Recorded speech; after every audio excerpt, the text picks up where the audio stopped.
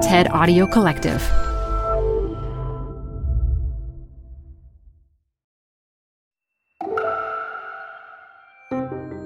You're listening to TED Talks Daily. I'm Elise Hu. Michael Tubbs became the youngest mayor in America when he was elected Stockton, California's mayor.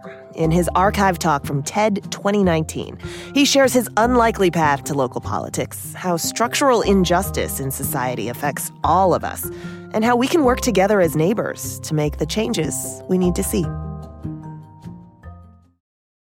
Support comes from Zuckerman Spader. Through nearly 5 decades of taking on high-stakes legal matters, Zuckerman Spader is recognized nationally as a premier litigation and investigations firm. Their lawyers routinely represent individuals, organizations, and law firms in business disputes, government and internal investigations, and at trial, when the lawyer you choose matters most. Online at Zuckerman.com. Support for TED Talks Daily comes from Capital One Bank. With no fees or minimums, banking with Capital One is the easiest decision in the history of decisions. Even easier than deciding to listen to another episode of your favorite podcast. And with no overdraft fees, is it even a decision?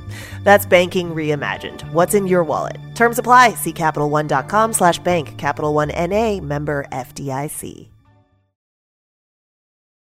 TED Talks Daily is brought to you by Progressive. Progressive helps you compare direct auto rates from a variety of companies so you can find a great one, even if it's not with them. Quote today at Progressive.com to find a rate that works with your budget. Progressive Casualty Insurance Company and Affiliates. Comparison rates not available in all states or situations. So I know for sure there's at least one thing I have in common with dentists. I absolutely hate the holiday of Halloween. Now, this hatred stems not from a dislike of cavities, nor was it a lifetime in the making. Rather, this hatred stems from a particular incident that happened 9 years ago. 9 years ago, I was even younger. I was 20 years old, and I was an intern in the White House, the other White House. And my job was to work with mayors and councils nationwide.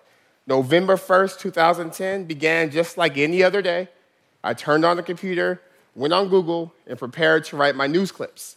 I was met with a call from my mother, which isn't out the norm. My mom likes to text, call, email, Facebook, Instagram all day. So I answered the phone and expected to hear maybe some church gossip or maybe something from World Star Hip Hop she had discovered. But when I answered the phone, I was met with a tone that was unlike anything I had ever heard from my mother. My mother's loud, but she spoke in a hushed, still, muffled tone that conveyed a sense of sadness. And as she whispered, she said, "Michael, your cousin Donnell was murdered last night on Halloween at a house party in Stockton." And like far too many people in this country, particularly from communities like mine, particularly that look like me, I spent the better part of a year dealing with anger, rage, nihilism, not a choice to make. The choice was one between action and apathy. The choice was, what could I do to put purpose to this pain? I spent a year dealing with feelings of survivor's guilt. What was the point of me being at Stanford? What was the point of me being at the White House if I was powerless to help my own family, and my own family was dying quite literally? I then begin to feel a little selfish and say, well, what's the point of even trying to make the world a better place? Maybe that's just the way it is. Maybe I would be smart to take advantage of all the opportunities given to me and make as much money as possible so I'm comfortable and my immediate family is comfortable. But finally, towards the end of that year, I realized I wanted to do something. So I made the crazy decision as a senior in college to run for city council. That decision was unlikely for a couple of reasons, and not just my age. You see, my family is far from a political dynasty. More men in my family have been incarcerated than in college. In fact, as I speak today, my father is still incarcerated. My mother, she had me as a teenager, and government wasn't something we had warm feelings from. You see, it was the government that redlined the neighborhoods I grew up in, full of liquor stores and no grocery stores and with lack of opportunity and concentrated poverty. It was the government and politicians that made choices like the war on drugs and 3 strikes that have incarcerated far too many people in our country. It was the government and political actors that made the decisions that created the school funding formulas, that made it so the school I went to received less per pupil spending than schools in more affluent areas. So there was nothing about that background that made it likely for me to choose to be involved in being a government actor. And at the same time, Stockton was a very unlikely place. Stockton's my hometown, a city of 320,000 people, but historically it's been a place people run from rather than come back to. It's a city that's incredibly diverse. 35% Latino, 35% white, 20% Asian, 10% African American, the oldest Sikh temple in North America. But at the time I ran for office, we were also the largest city in the country at that time to declare bankruptcy. At the time I decided to run for office, we also had more murders per capita than Chicago. At the time I decided to run for office, we had a 23% poverty rate, a 17% college attainment rate, and a host of challenges and issues beyond the scope of any 21-year-old. So after I won my election, I did what I usually do when I feel overwhelmed. I realized the problems of Stockton were far bigger than me, and I might need a little divine intervention. So as I prepared for my first council meeting, I went back to some wisdom my grandmother taught me, a parable I think we all know that really constitutes the governing frame we're using to reinvent Stockton today. I remember in Sunday school, my grandmother told me that one time a guy asked Jesus, who was my neighbor? Who is my fellow citizen? Who am I responsible for? And instead of a short answer, Jesus replied with a parable. He said there was a man on a journey walking down Jericho Road. As he was walking down the road, he was beat up. He was left on the side of the road, stripped of all his clothes, everything stolen from him, and left to die. And then a priest came by, saw the man on the side of the road, maybe said a silent prayer, hopes and prayers, our prayers gets better. Maybe saw the man on the side of the road and surmised that it was ordained by God for this particular man, this particular group to be on the side of the road, and there's nothing I could do to change it. And then after the priest walked by, maybe a politician walked by, a 28-year-old politician, for example, saw the man on the side of the road and saw how beat up the man was, saw that the man was a victim of violence or fleeing violence, and the politician decided, you know what, instead of welcoming this man in, let's build a wall. Maybe the politician said, maybe this man chose to be on the side of the road, that if he just pulled himself up by his bootstraps, despite his boots being stolen, and got himself back on the horse, he could be successful, and there's nothing I could do.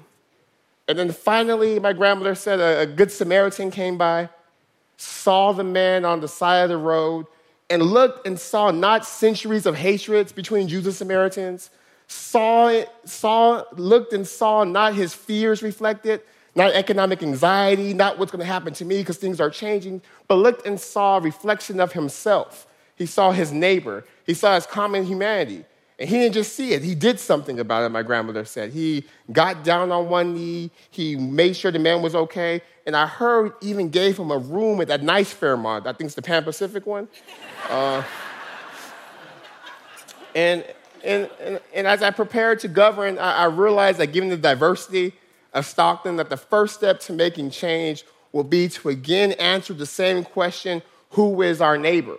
And realizing that our destiny as a city was tied up in everyone, particularly those who are left on the side of the road.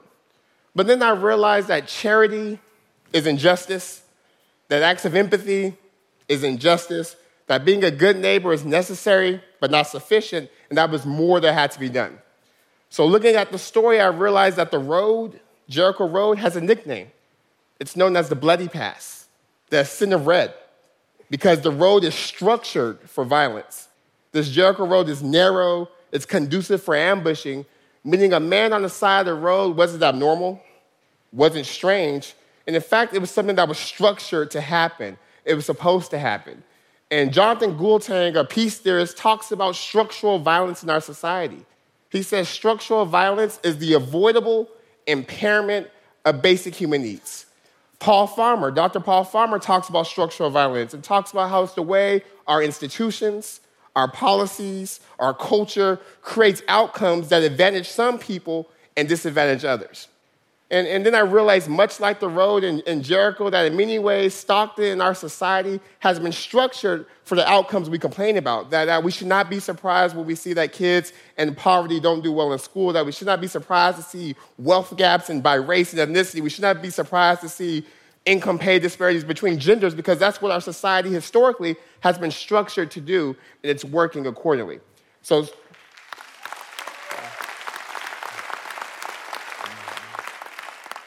So taking this wisdom, I rolled up my sleeves and began to work. And there's 3 quick stories I want to share that point to not that we figured everything out, not that we have arrived, but we're trending in the right direction. The first story about the neighbor. When I was a city council member, I was working with one of the most conservative members in our community on opening a health clinic for undocumented people in the south part of the city, and I loved it.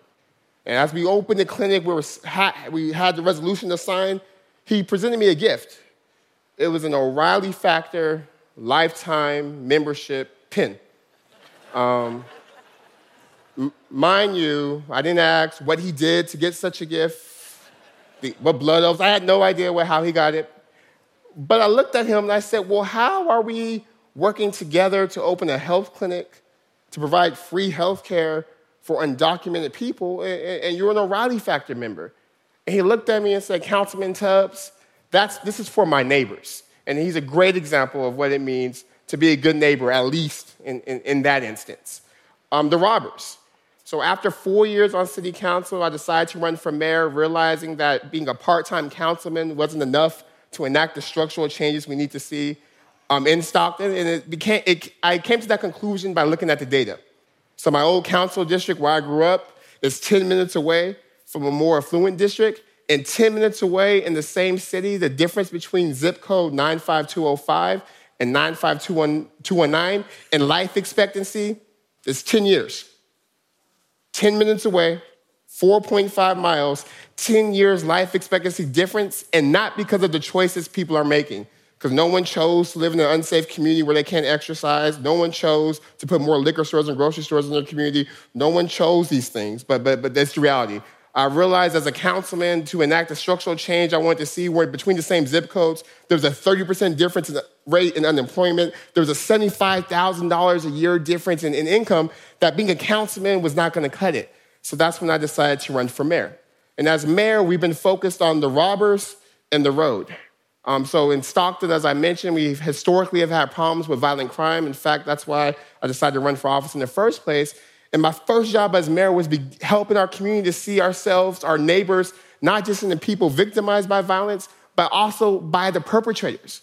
We realized that those who enact pain in our society, those who are committing the homicides and contributing to gun violence, are oftentimes victims themselves. They have high rates of trauma. They have been shot at. They know people who have been shot. And that doesn't excuse their behavior, but it helps explain it. And I said, as a community, we have to see these folks as us too, that they too are our neighbors. So for the past 3 years,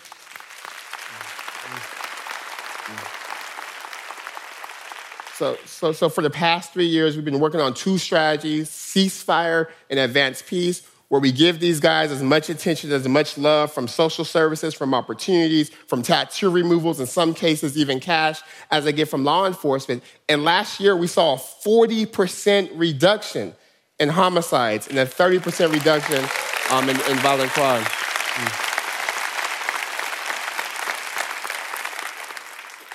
And now the road. I mentioned that my community has a 23% poverty rate. As someone who comes from poverty, it's a personal issue for me. So I decided that we wouldn't just do a program or we wouldn't just do something to go around the edges, but we would call into question the very structure that produces poverty in the first place. So starting in February, we launched a basic income demonstration where for the next 18 months, as a pilot, 130 families randomly selected who live in zip codes at or below the median income of the city are given $500 a month. And we're doing this for a couple of reasons. We're doing it because we realize that something is structurally wrong in America when 1 in 2 Americans can't afford one $400 emergency. We're doing it because we realize that something is structurally wrong when wages have only increased 6% between 1979 and 2013.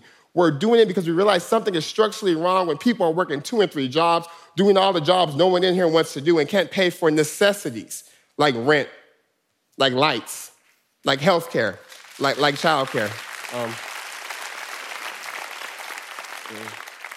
So I would say Stockton, again, we have real issues.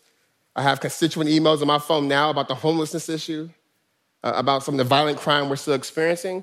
But I would say, I think as a society, we would be wise to go back to those old Bible stories we were taught growing up and understand that, number one, We have to begin to see each other as neighbors, that when we see someone different from us, they should not reflect our fears, our anxieties, our insecurities, the prejudices we've been taught, our biases, but we should see ourselves. We should see our common humanity. Because I think once we do that, we can do the more important work of restructuring the road. Because again, I understand some listening are saying, well, Mayor Tubbs, you're talking about structural violence and structural this, but you're on the stage. That the structures can't be too bad if you could come up from poverty, have a father in jail, go to Stanford, work in the White House, and become mayor.